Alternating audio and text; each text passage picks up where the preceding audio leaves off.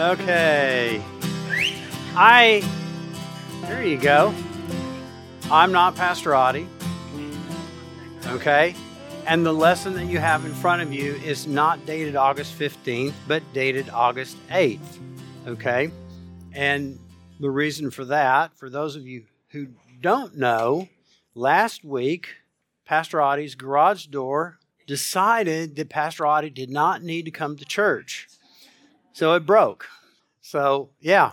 So that really confused me because I wasn't here on August 1st. And I'm like, oh.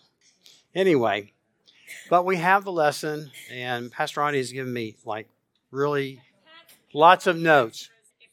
Where are the extras? Okay, great. So we are in Revelation 16. And this chapter is talking, everything that gets addressed in here is to the non-believer. Okay, all these things that we're about to read will happen to them. So, Revelation 16, this is verses 1 and 2. Then I heard a loud voice from the temple saying to the 7 angels, "Go pour out the 7 bowls of God's wrath on the earth." The first angel went and poured out his bowl on the land, and ugly, festering sores broke out on the people who had the mark of the beast and worshipped his image. So, once again, it's addressing the non-believers, people who have rejected God. And you might note that as we go through all these bowls of wrath, they closely follow what happened to Egypt when God was convincing the Pharaoh to let his people go. So I bet you the attached chart is from the previous week.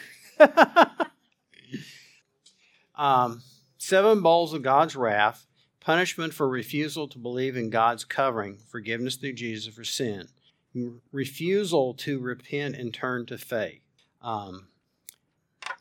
Festering soils is a personal judgment or boils. The people who had the mark of the beast in worship, though unbelievers might have thought they had economic advantage in worshiping the beast, now they have a medical disadvantage. Okay, and it talked about the mark in the earlier chapters and how that's how you were able to transact business, and those who did not have it were at a disadvantage. But now the advantage has shifted. And it ties back to Exodus chapter 9, verses 8 through 12. Then the Lord said to Moses and Aaron, "Take handfuls of soot from a furnace and have Moses toss it into the air in the presence of the Pharaoh. It will become a fine dust over the whole land of Egypt, and festering boils will break out on people and animals throughout the land." So they took soot from a furnace and stood before Pharaoh. Moses tossed it into the air, and festering boils broke out on people and animals. The magicians could not stand before Moses because the boils were on them and all the Egyptians. But the Lord hardened Pharaoh's heart, and he would not listen to Moses and Aaron, just as the Lord had said. I guess you could say you're in deep trouble when your heart hardens. Because at that point in Exodus, Pharaoh had no way back. He was done. And in a way, when we reach this point in time, when the people that have these sores, their hearts will also be hard. I guess you could say time's up would be a way to put it. Pastor Audie has a note here. Hearts are hardened today by resentment, intellectual atheism, and suppression of the truth. Really, yes? It said the Lord hardened Pharaoh's heart. The Lord didn't actually harden his heart. Pharaoh was hardened against the Lord. Yeah, that's true. Yeah, that would be, some people might read that and think that God is doing that, and therefore God is unfair. But that's not really. It's your choice.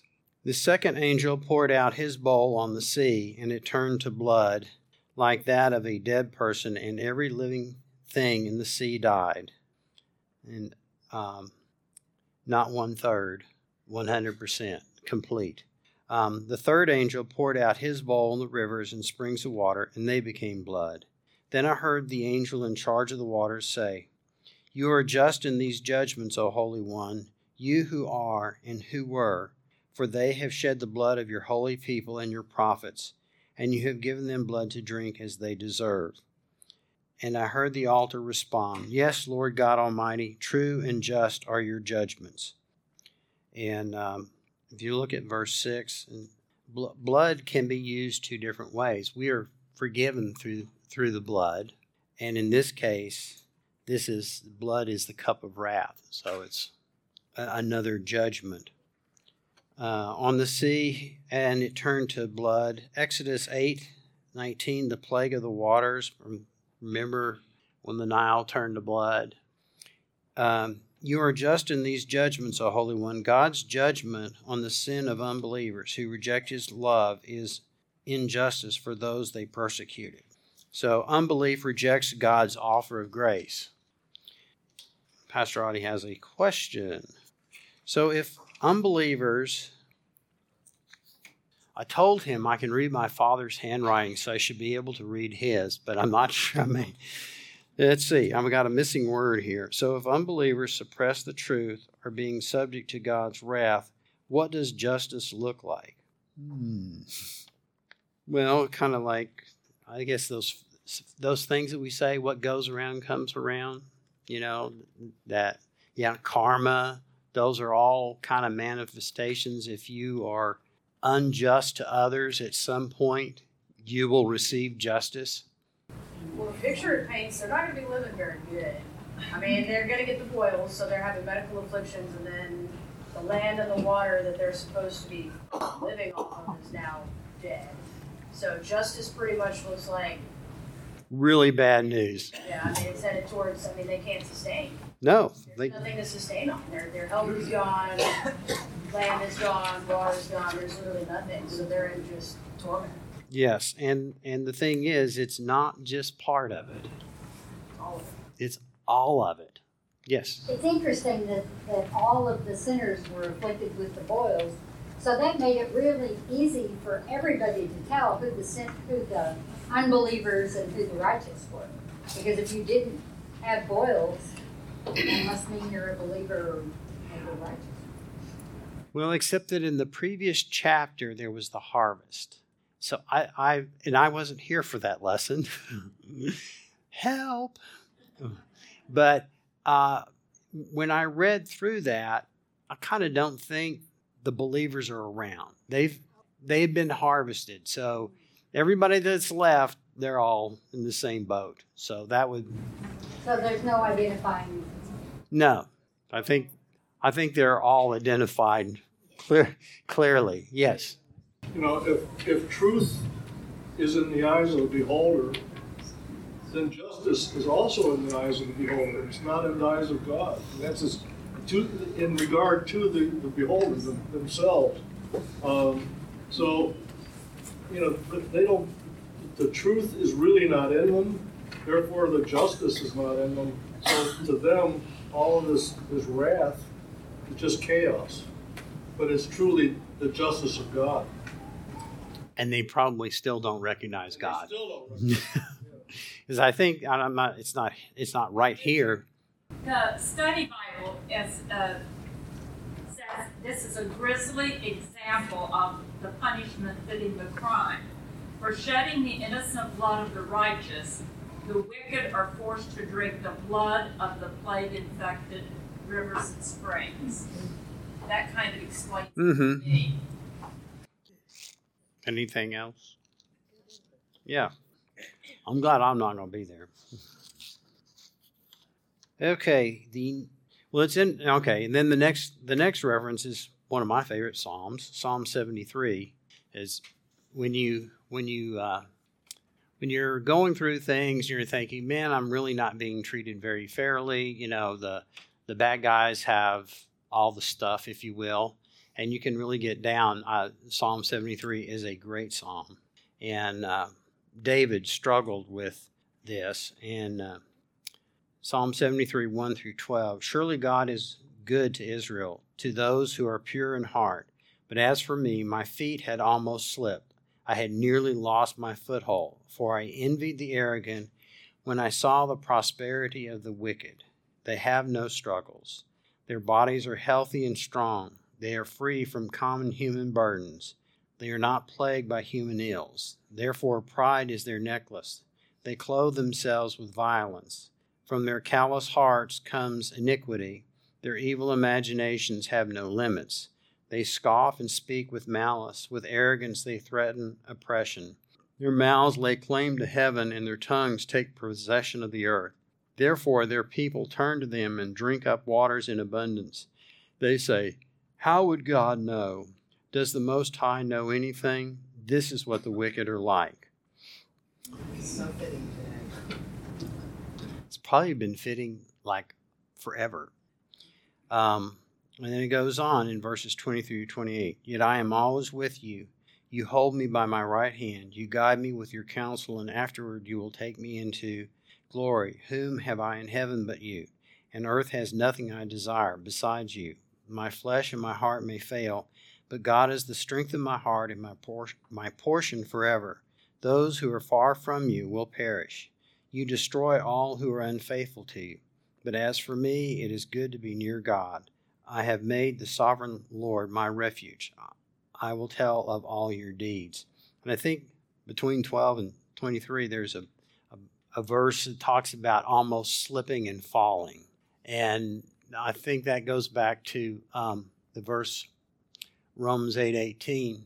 When we look at our situation and we're undergoing trouble and things aren't so good, and we can really get down on ourselves.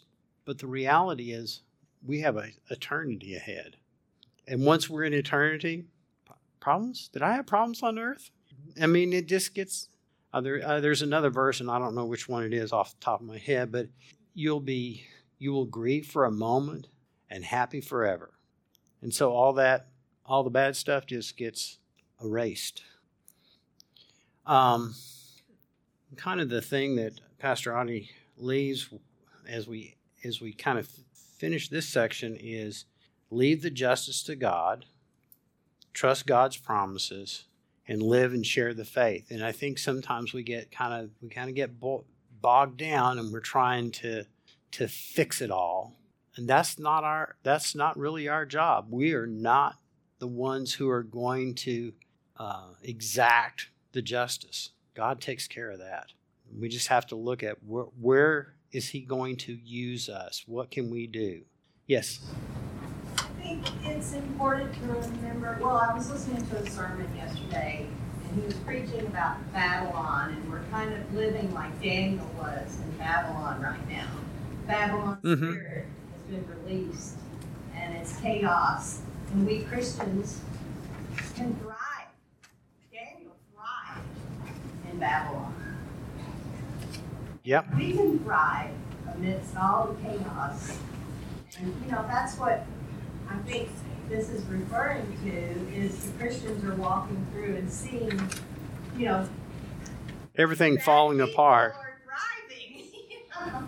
And your head can be turned, but we just have to keep our blinders on, trust God, and He'll see us through it. Yeah, you reminded me, one of the things that when Jeremiah was a prophet, one of the things that God told him is go buy a piece of land, make an investment in right now, and then go live a godly life, be an example.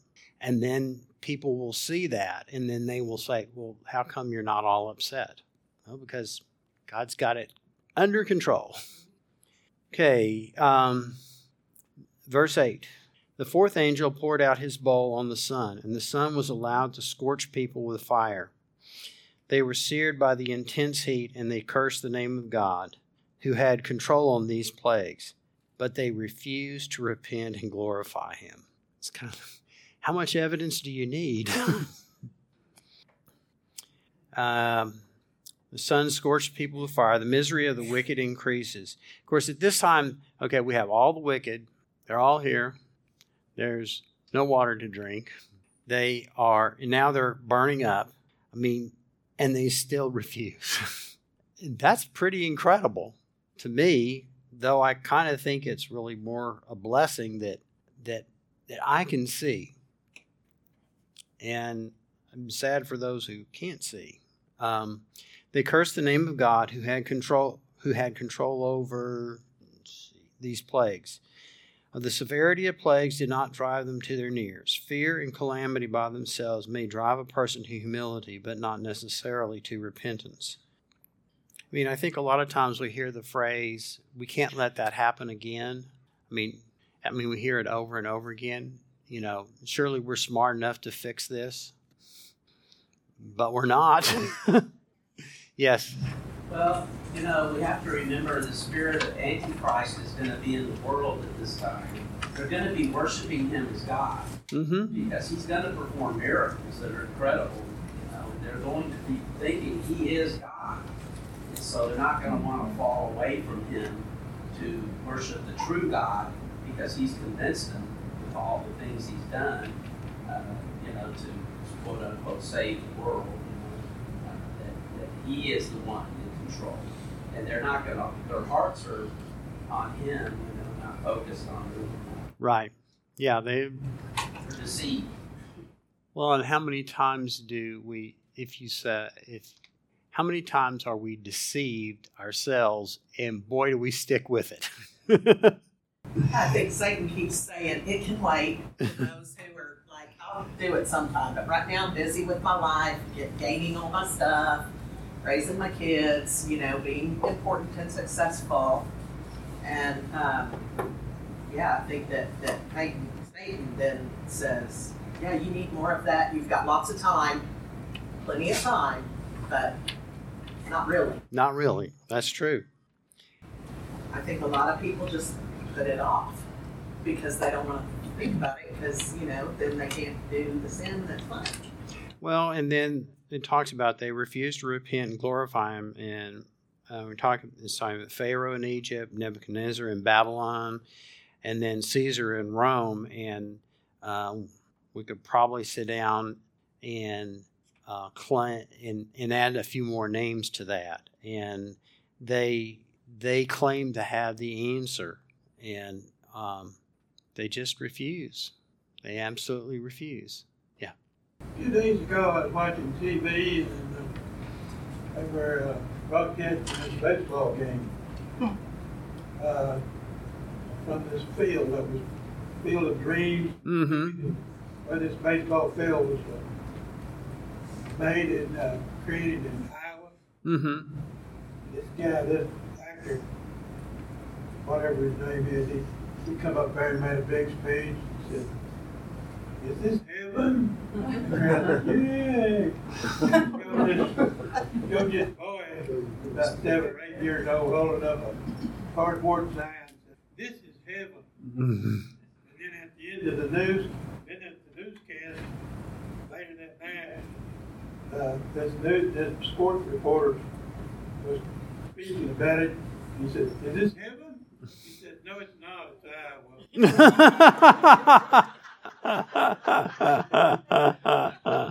got these celebrities and politicians who are always trying to think up schemes and glorify themselves by creating something that makes people happy. And it's, "Oh, this is heaven."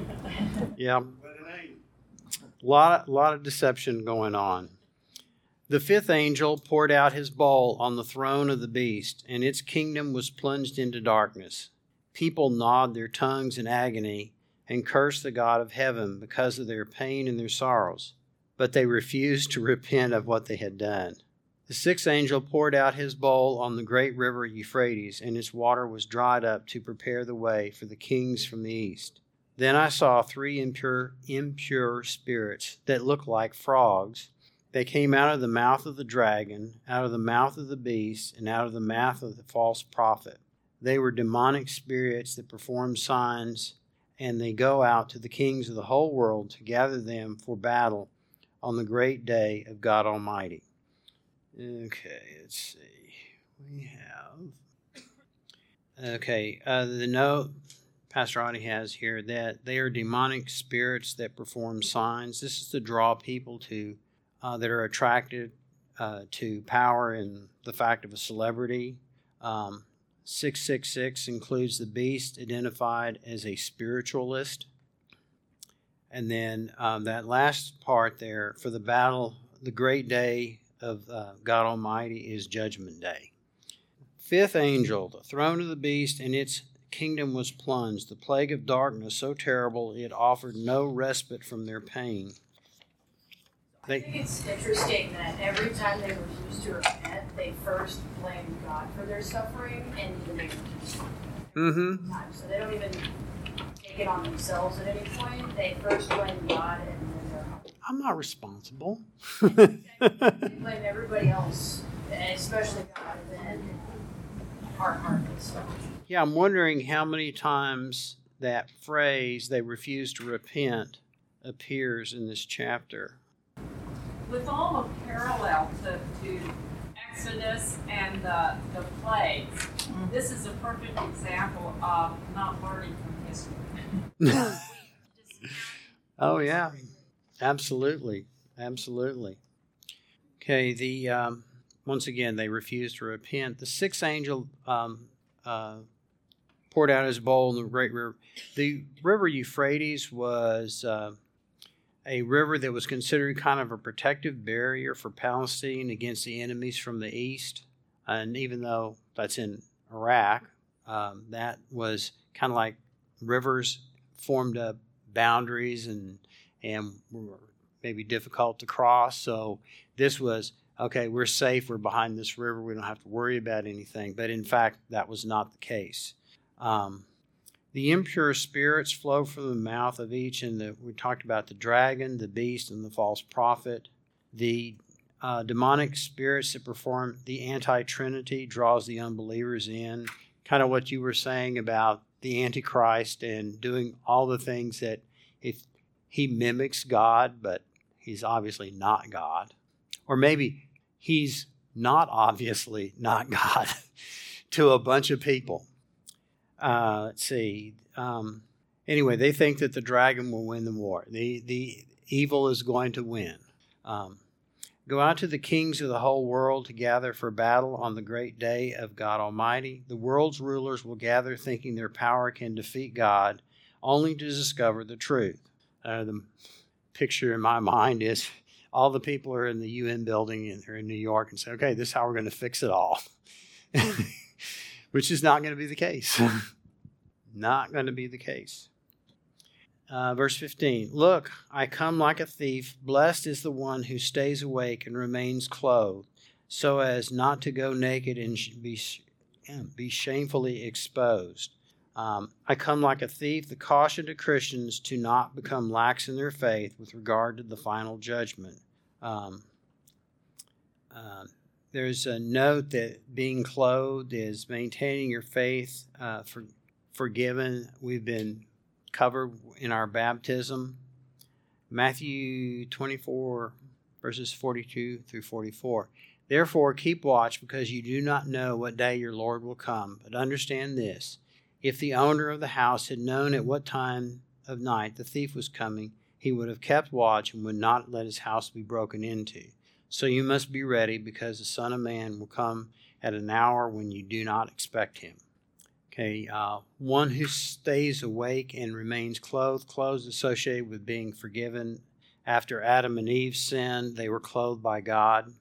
It's always to me been sort of amazing when I read that verse and it talks about God made them clothes. And I just, how do you picture God? But then, somebody sewing clothes, you have to have a really delicate touch and everything. So it's kind of like, it's so big. Yeah. When I think of the word clothes here, even the garments that God created for Adam and Eve were there to protect them, as well as cover their shamefulness, their mental shamefulness. But what I think about is the protection of God, and we need to be putting on the armor of God and keep it on. One of the interesting things about the armor of God in Scripture, you remember the helmet breastplate and all that.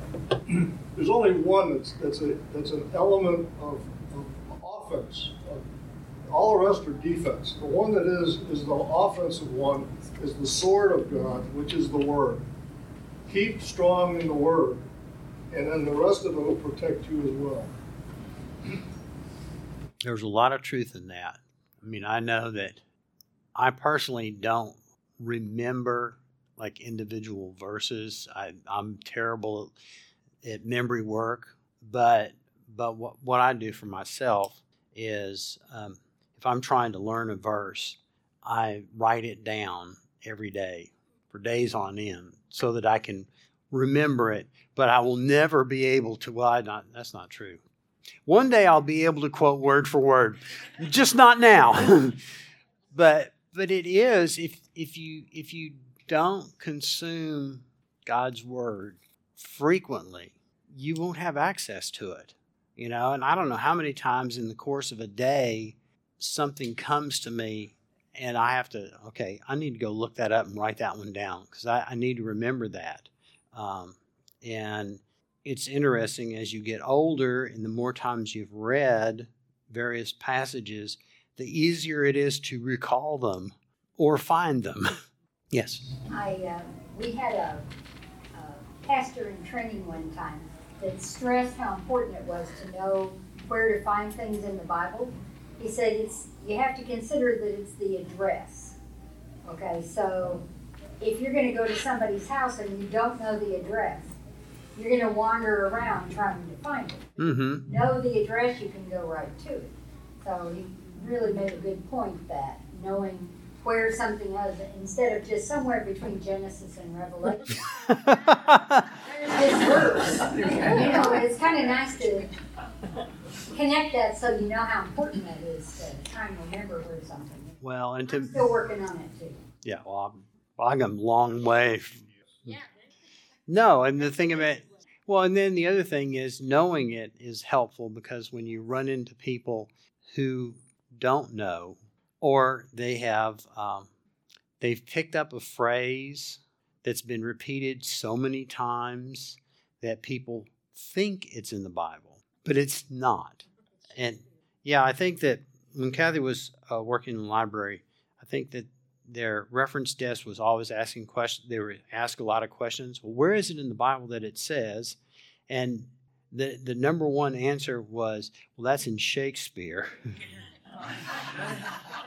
So he was a really good author and a great publicist. Well, he probably did, but the thing about it is he has, I'll say, led people away too, because he's not God. But I think it is really important to know God's word. Yes. Well, a good place to start, and I think this is one of the reasons we all got this assigned to us, is our confirmation verse. So, if we're all together in the future in a room and we're with non-believers and we're trying to bring them around, we can each quote our own confirmation verse as a good start. And hopefully we've got 20 or 30 of them, the most people, like John 3:16. Mm-hmm. And that's our foundation. I had to make up my own confirmation verse since I didn't go through confirmation, so I was late to the party, if you will, but I have a few verses. If you can't remember, you just need music. That'll help you memorize. Just find a hymn. But you know what? I always change the words. I mean, that's where I get into trouble is I'll say, being an English teacher, I like to pick the words myself. I think this is going to rhyme. Sounds better. Yeah. Well, or it's newer. Because I do believe that language is really dynamic. And sometimes, especially when I write verses down from the Bible, my big thing is to remove the pronouns and put in the proper noun. Because for me, it makes things a little bit more obvious. Like a lot of times, instead of putting in people, they write the word those or all. Well, could you draw me a picture of those or all?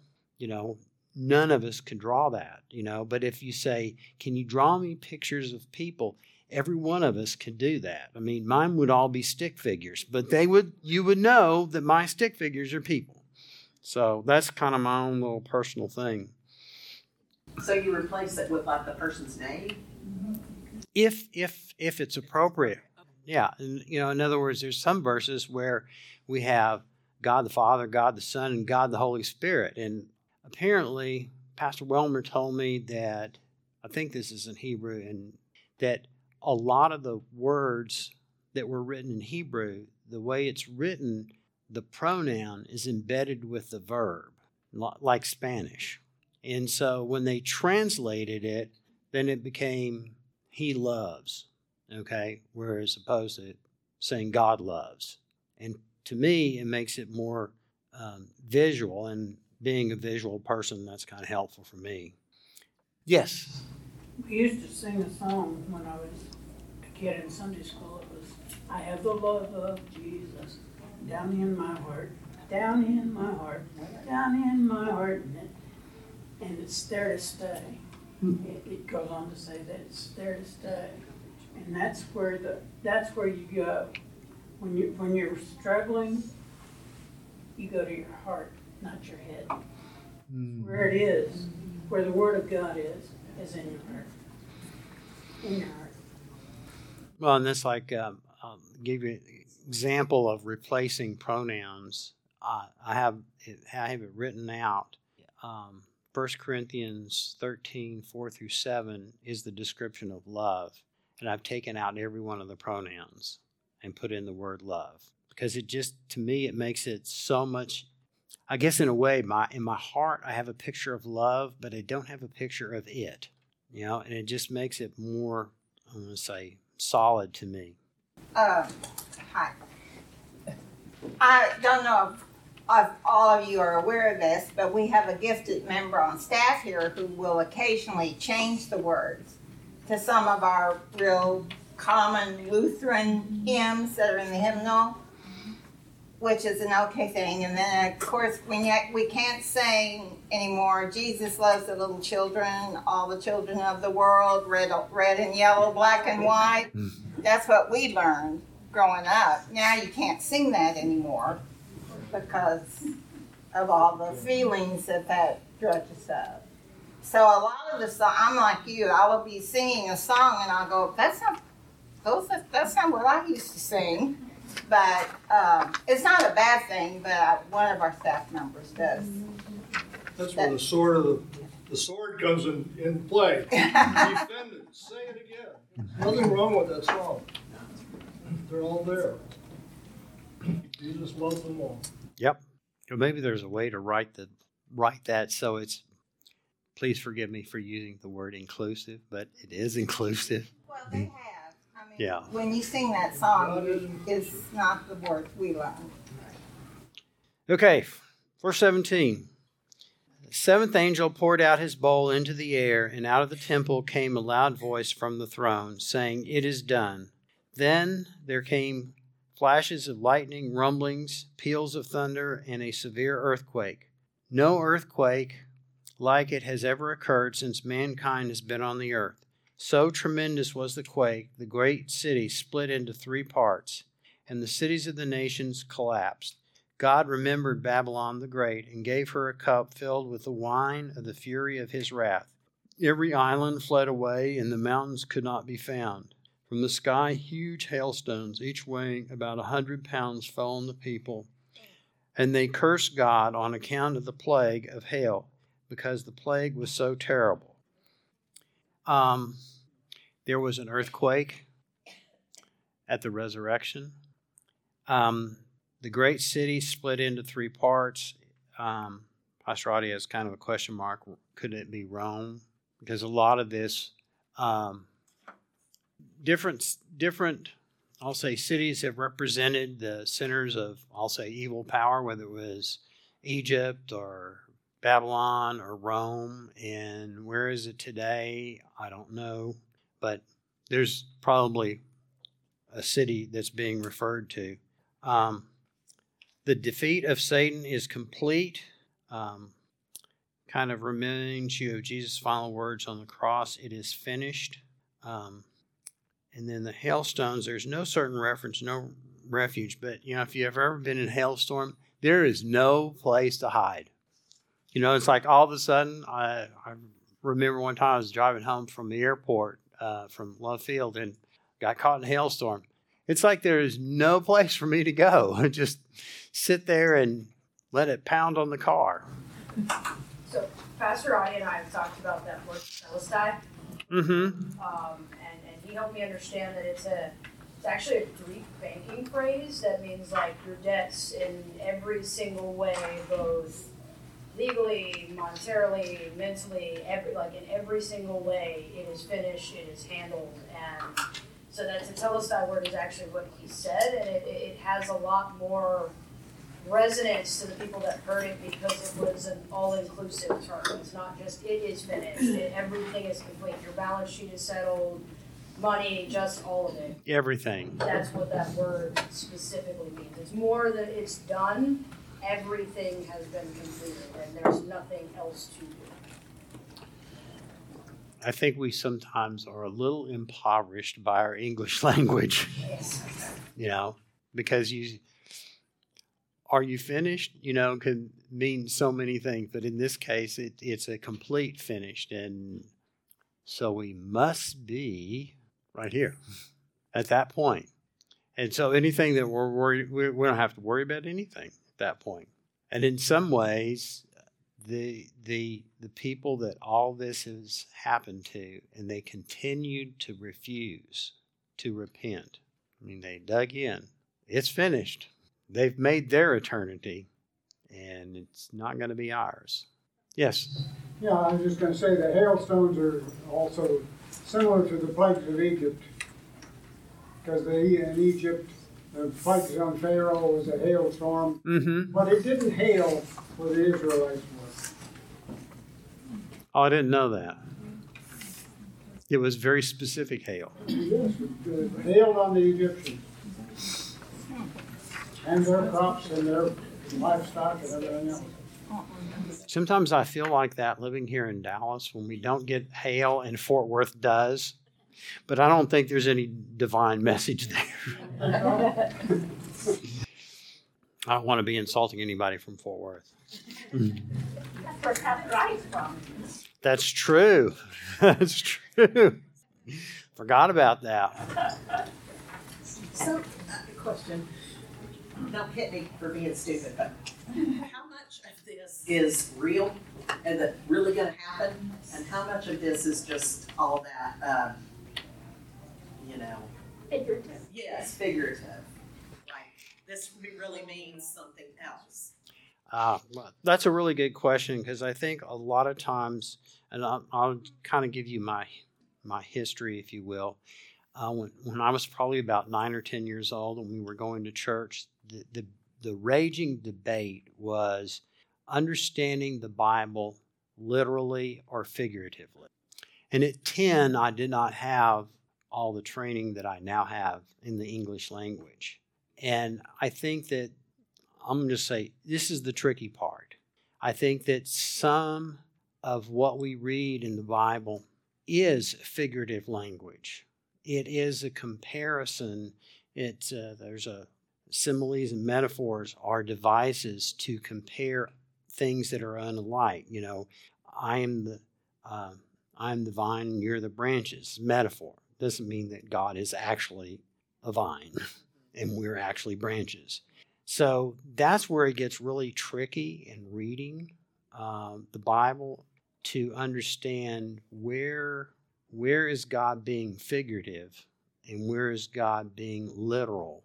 And just like, I don't know how many times Pastor Roddy said it, but when he talks 10 times 10 times 7 times, all those, what it means is a whole bunch, as opposed to, well, it really means, whatever the math worked out for it, whatever that verse was. And that's where we get tripped up. And I just remember that was like a raging debate in the early 60s. And, as a kid, I'm hearing it, but I don't understand it. And so, when we look at this and, if I had a hailstorm weighing 100 pounds, it's a really big hailstone. I don't know if they were all 100 pounds or there's a couple 200 pounds but you know, the thing about it is if you get hit in the head by a 5-pound hailstone, you're dead. So, you know, it doesn't have to be 100. So I think that that's maybe an exaggeration, if you will, but it's still, you know, I think it's talking about real hailstones. I think it's talking about real blood. And in reading and trying to understand, you really have to kind of, you know, ask the Spirit to kind of guide you. It's also, go ahead. Go ahead. A vision. Oh, okay. Of John. It is what it is. It's a vision. Well, we also know that this book was written to be a little bit opaque, because if people were found with this, then yes, they themselves, you know, they had a bot thing that was like, oh, all the kings are going to come together and you're still going to lose. Yeah, it would be very good for the person that had that in their hands. So true. It is in nature of, you know, it's supposed to be, like you said, figurative. Yeah. So people who know the teachings and can work through it, understand it, but a Roman soldier who finds it is not going to be like, oh, this person is claiming we're going down. Yeah, that's true. And yeah, you know, so there's a combination, and you have to be really careful. And I think that sometimes there are people that will exploit that, you know, to, I'll say, pull people away from the faith or to divide people. I mean, and that would be kind of like right out of Satan's playbook to cause controversy so that people become confused. So I think that's a very definite possibility. And, you know, I think sometimes we are trying to be emphatic about our point, and we overstate the truth, or we create a truth that pushes people away. And you have to be careful. Yes? Well, I think, speaking of being careful, I think it was suggested to me in a Bible class that for brand new Christians, it was suggested don't read Revelation for quite some time when they're brand new. Well, having grown up in another tradition with a really scary view of Revelation, that really makes a lot of sense to me. I mean, when I found out that Pastor Coleman was going to do Revelation in the men's Bible study, and then Pastor Audie was going to do it in Sunday school, I was really kind of dreading it. But now not so much. I really more see it as it's kind of like a gospel of eternity, and that's a lot easier to handle. But yeah, that's true. There are a lot of really unrealistic expectations we put on new Christians, you know, and it may work real good if you're trying to recruit people to go do a little task over here in the church, but I'm not sure that's a good idea. Anything else? Yes. I think the Great Commission was to go to all the world and preach the gospel. Mm-hmm. Say you think about preaching the vision. That's true. Vision is just what it is. It's a vision. Well, it's the future. No, well, I think it contains elements of the gospel, you know, and I think it is I see it as something that reinforces my faith, that I'm really have very little to worry about. But I think that you have to be really careful, and I think too often we talk to people before they're ready to hear, and that becomes an obstacle, and we have to recognize that there are some people that will refuse to repent. Richard, Mm-hmm. I look at it, and this is the way I was taught. I was raised Pentecostal.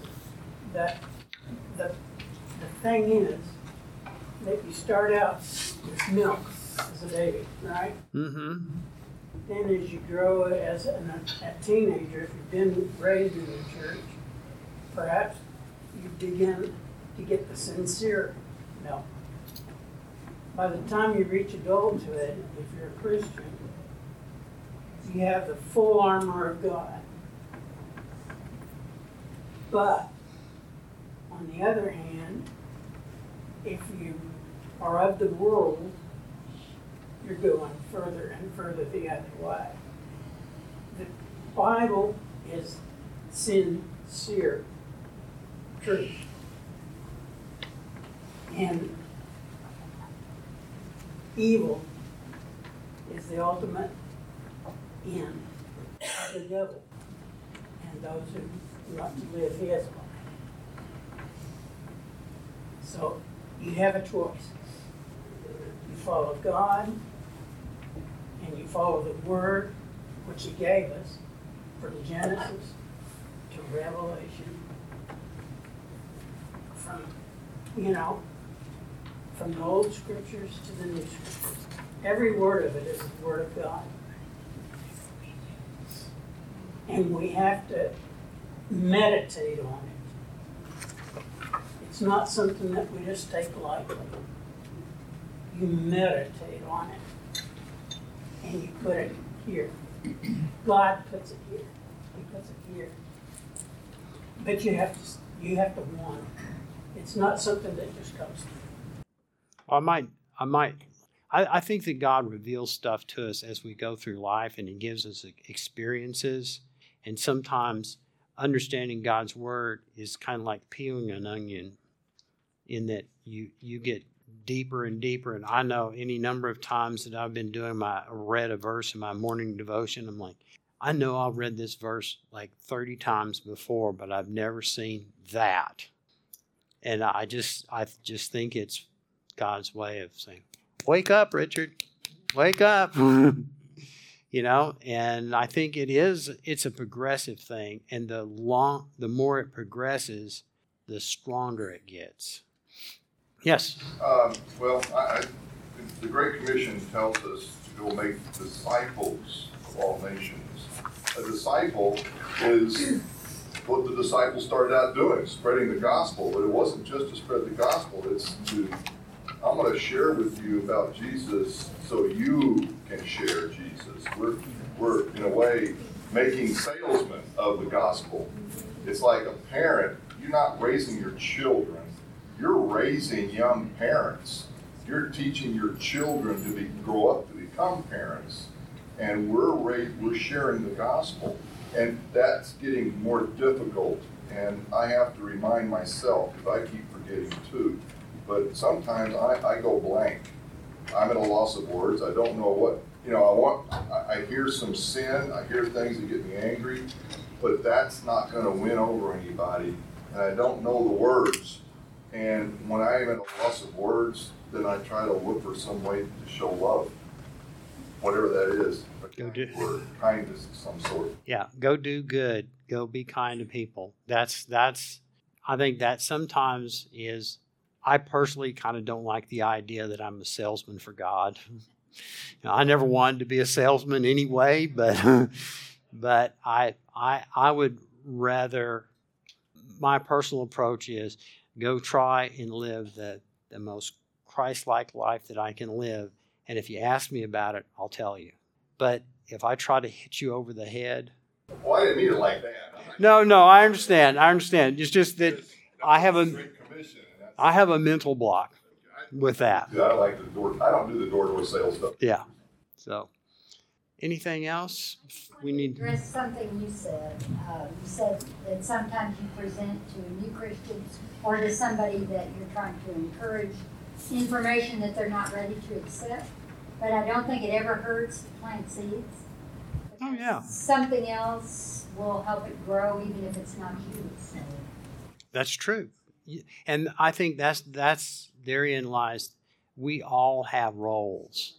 And we have to look to see what does God want me to do on August the 15th, and go do it. So Get rid of me and say Richard. What? Replace the pronoun. Richard. Oh. Yeah, that's right. We have to get rid of those pronouns. They used to make me crazy grading students' writing, and it's always there was always my friend. So your friend didn't have a name? everybody's got a name. So point taken. And we probably don't want to be late. Those of us going to late service. So, yeah. Okay, let me close with prayer. Thank you, dear Lord, for this day, and thank you for the truth that you have given us. And help us to be your people on earth at this time, and help us to do the things that you need us to do today. In Jesus' name we pray. Amen.